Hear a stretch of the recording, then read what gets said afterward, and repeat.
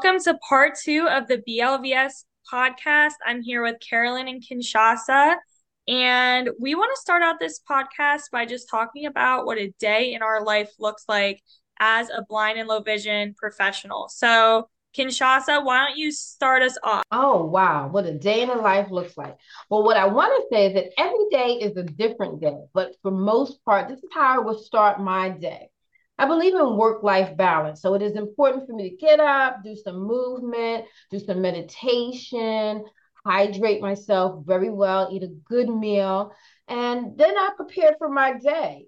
Usually I'm seeing between 2 to 3 participants or learners, depending on what their goal is. And lesson planning is very much part of the morning. So I'm looking at, okay, what are the goals that this learner has? How are we going to meet them together? What kind of concepts do I have to introduce and provide the strategies for? And what is going to be the way that I'm going to understand that they have grasped that? I want to look at what equipment I may need. Equipment meaning adaptive equipment, like maybe I may be working with a person for VRT, looking at talking adaptive equipment, or I may, if we're doing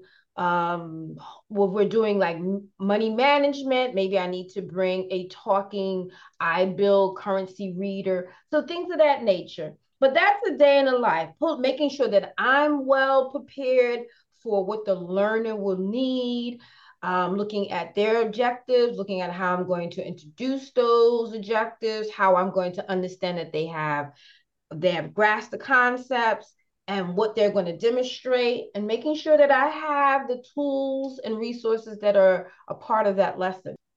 So my day in life is a little bit different because I'm not an itinerant service provider. So I'm not going place to place. I have one place I stay at for the majority of my day. I teach at a school for the blind. So I'm a TVI at a school for the blind. So I have my kids in my class that I'm with all day, every day. Best kids in the world. I get to do all different things with them. I get to do their schedules with them. I get to do different tactile arts and crafts with them. I start every day with our affirmations. I am strong. I am smart. All of those great things. I really enjoy spending time with my kids. I'm also always talking with families. I have different meetings that I'm a part of, different documents that I'm contributing to, Braille, all kinds of stuff. So there's so much that a TVI does during the day. But then I also work with some early intervention clients. So after my day at the school for the blind, then I get a little taste of the itinerant life where I'll drive to some of my kids' houses. Other kids I'll meet at the library or I'll see them at the playground, stuff like that. And those kids are young, young, young. I work with birth to 3 with my early intervention kids. So much of my early intervention day of the life of is talking to families, parents, finding out what's our next step, what's our next goal, what's our next milestone, and really working to figure out how we can incorporate different skills for that kid at that age. So that's kind of what I do. And then as far as my self care, I do go to Pilates and I do my yoga. And I also try to drink a lot of water throughout the day because I'm very active. So Kinshasa and I are both working as professionals in the BLVS field, but Carolyn's a little bit different, right? Because you're a student at Salis. So how does your day in a life look like, Carolyn? Yeah, so this semester I'm actually at my final VRT semester. So I'm doing my internship right now. I'm interning at the Bureau of Blindness and Visual Services in Harrisburg. So I drive there. But actually we're itinerant. So we're going to people's homes. So I have 4 to 5 clients that I'm seeing each day, going to their homes, visiting with them, coming up with goals or lessons that we're doing together. And then in between clients, I'm drinking a lot of water and I'll stop at gas stations, like for little breaks. And then I come home and I'm also doing O&M classes right now. So I have schoolwork that I'm still doing. And then at the end of the night, um, make myself a good dinner, maybe watch a movie or TV show just to rewind, like settle down. But it's busy, but it's really good. And I really like going out and seeing all these different clients because I can see, like I saw a 2.5 year old the other week, and I've seen like a 98-year-old. So like it's a wide range of ages that I've seen, Mhm. which I really like because there's different strategies, there's different like teaching moments with each of them. So I've really enjoyed that. Tell me what you like about the field and what do you like about attending Salis? Yeah, I really like Salus. Because like it is online program for the most part, so it is very flexible. So if my schedule is like packed with clients and I'm not getting home till 6 o'clock, I can, kind of wait, like maybe do some readings on Monday night, but then Tuesdays I can get into the discussion board posts. And so like it's very flexible and you have like weekly assignments and stuff, so you're always on pace, but like it's nice that you can still go throughout your pace throughout the week. The teachers are very nice. All the professors, they're like super easy to reach out to and say, "Hey, I'm not understanding this. Can you explain more?" Or and they're just very flexible with you because they know we're busy, they're busy, everyone's busy in this field. So like they get it. And it's just nice to have that support. I also like during the summer, they have the summer classes that we attend in person at Salus. And I really like that because one, it's a chance to get to know the other students who are in the classes with you, like other than the from the computer screen, like we actually get to meet in person. And like after my summer classes, I really like, wasn't afraid to text them when I had a question. Like it's you all get closer and like you get your hands on stuff. Like you get to go to the skills lab and you get to practice making grilled cheeses and you get to, practice O&M skills. So like you're actually learning these skills in person, which I really appreciate because I'm a very hands-on person. So I really do like that aspect of Salus, for sure. Yeah. To ask you a question, Carolyn, thank you for that. What about applying to the program? How was that? Yeah, that was very easy. Um, yeah, I think I wrote an essay, why did I want to get into this field? But like each of the directors talked about each field to me because I did not know much coming into it. So they're like, this is what O&M does, this is what TVI does, VRT. Like they went through each of them with me because I met with them and they were super supportive about that. Like breaking it down like step by step what the process looked like. It was really easy. I heard back from them very quickly. So you felt like Um, you got a lot of support from them. They were very supportive in your decision. yeah, yeah. And I know not me, but some other students, started off maybe VRT and then switched to TVI. And all the professors are like, okay, what can we do to make this happen? Like it is very easy. So like in the beginning, you kind of take all the same classes, and then if you want to change later, like it's kind of easy to transition to a different role if you feel like one fits you better. So yeah, everyone was super supportive and like nice, and it was like getting nice to know them before classes started too, because I met with each of them. But yeah. Cool. I So wanted, so the other thing I want to ask is that you're going to get a master's in something and are you adding on a certificate? Because that's the cool part about Salish University, that you can get a master's, but you can add on these other certificates. So can you talk about that? yeah, I actually don't think a lot of schools offer this option. So I'm getting a master's in vision rehab therapy.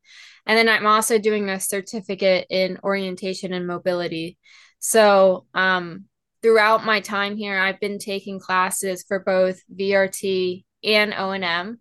And I've been doing that throughout my whole time here, building up to both the master's and certificate, which is nice because like now I get to go out in the field and I get an even wider scope of practice, which I appreciate. Like I might as well do all the schoolwork now or maybe come back later for TBI or something. But like for the most part, I got to do my schoolwork now in this moment, when I have the time, and then I get to practice that. So yeah, I think that's very nice of Salis to be able to accommodate both kinds of classes at the same time. Yeah, so that I like the way that you said you can widen your scope of practice. That is exactly that's the real benefit of attending Salis. I do appreciate that. Yeah. Um, Anything else you would like to share about your experience at Salis University? Blindness I Low just Vision Studies I program? Yeah, I really liked it. I mean, I got to explore Philly a little bit. So that was great. I know when I started out, when I was learning about the fields and everything, someone recommended to me that I shadow a professional, just to go out, shadow, see what a day is like in their shoes, and then maybe help me make that decision of, oh, VRT I really enjoy, so do I like O&M, and like that's due to like shadowing other professionals. So I really recommend that for any student looking into joining these programs, is like contacting um current professionals to shadow and like go out with them and see what it's like. So what are your recommendations for like finding these professionals out in the field in your area to contact them and call them up and say, "Hey, can I visit you for a day and just see what it's like in your shoes?" That's an awesome question. So I'm going to answer that. The Academy of Certification of Vision Rehabilitation Professionals is the certifying body for blindness, low vision professionals. They have a website, and I recommend that if once you decide that this is where I'm going, to just browse their website. If you go into their website, there is a verification of certification, and what that means, you can select whether you want a certified vision rehabilitation therapist, whether you want a certified deaf interpreter specialist, certified low vision therapist, orientation mobility instruct specialist, and a vision rehabilitation therapist. And then once you select the kind of certification you want, you can select the state or province. It goes all the way from Alaska to Yukon Territory. I'm in New York City, so let's say I wanted to see a CVRT, which is a certified vision rehabilitation therapist. I select that. I go to New York, click on that, and then I just view the directory. And the cool part of it shows you all the certificates in the state of New York, whether they're active, the expiration date. Now that doesn't give you a lot of information, but what you could do is now cross-reference with LinkedIn. So you can go to their LinkedIn. Maybe you can check their LinkedIn profile. It doesn't list the agencies or whether they're in private practice, but you can check out their LinkedIn profile. And then another thing is that you can look at a vision rehabilitation agencies in the neighborhood. Just put that in the Google search. I'm going to do that right now. And because my computer is sitting in Brooklyn, New York, the first one that pops up is Vision Services for the Blind. So that's the way to find out who is a, who is certified and how you can shadow someone. Yeah, I know when I first started out, I was cold calling VA centers. Like, "Hey, you got a vision rehab therapist? Can I come over?" And so I was calling them, and I didn't realize this, but every state kind of has their own state agency. So like Pennsylvania's Bureau of Blindness and Low Vision Services, but like there's like Maryland and New York, and like every state has one, which I didn't know. But Kate, what about you? What do you recommend for TVIs? Yeah, it's a little different for teachers of the visually impaired. So I would recommend seeing if there is a school for the blind near you, because if you find a school for the blind, you're going to find a lot of TBIs. And then another option, if you're not close to a school for the blind, you can always look into an IU, which is an intermediate unit. So basically, what an intermediate unit is they provide related service providers to schools. So, like a speech therapist, a occupational therapist, a teacher of the hearing impaired, things of that nature. And the IUs also have teachers of the visually impaired. So if you look up what intermediate unit is by you, so in Pennsylvania, this is a Pennsylvania specific thing. You see what IU you're at, and then you can call that IU and say, hey, do you have any teachers of the visually impaired on staff that would be willing to take someone to shadow? I definitely think it would probably be easier to get in at a school for the blind, but like I said, there's not a school for the blind everywhere, so it's really going to be location specific, I would say. Yeah, and what I have found, like just asking around for like not just like me getting into the field, but I think for a school project we had to shadow an O&M specialist, but everyone's so nice in this field that like if you call them up and they're like, "Oh, actually, I'm not in this area, but I know so and so and can I give her your contact information?" And like they copy you on an email. So like if you ask around, people are excited to get other people into the field. So they're going to ask around for you as well and like get all their connections together to like help make that work for you. So I love that you said that, Carolyn, because that's so true. Like being in this field, it's really like a family of like the low vision and blindness professionals. Like I really feel that we all are so passionate about the community that we're serving, and we just want the best of the best in there to be in the profession. So we're so willing to have people come and watch us for a day, come and shadow us. And like you just said, even if you aren't near us, we probably know someone that knows someone that's in your area. So I completely agree. I'm really glad that you said that. I want to piggyback on that because what you're both saying is so true. Our field is a niche field, and because it's such a niche field, it means that there aren't enough professionals currently to meet the needs of 15 million visually impaired individuals. So this is the opportunity for you to have a flexible learning program, for you to have lots of support, as Carolyn pointed out. You be your authentic self. We take undergrads from any undergraduate degree. The salaries are definitely allows one to be well compensated depending on the region you're in, and you can still be a healthcare professional. And we need professionals.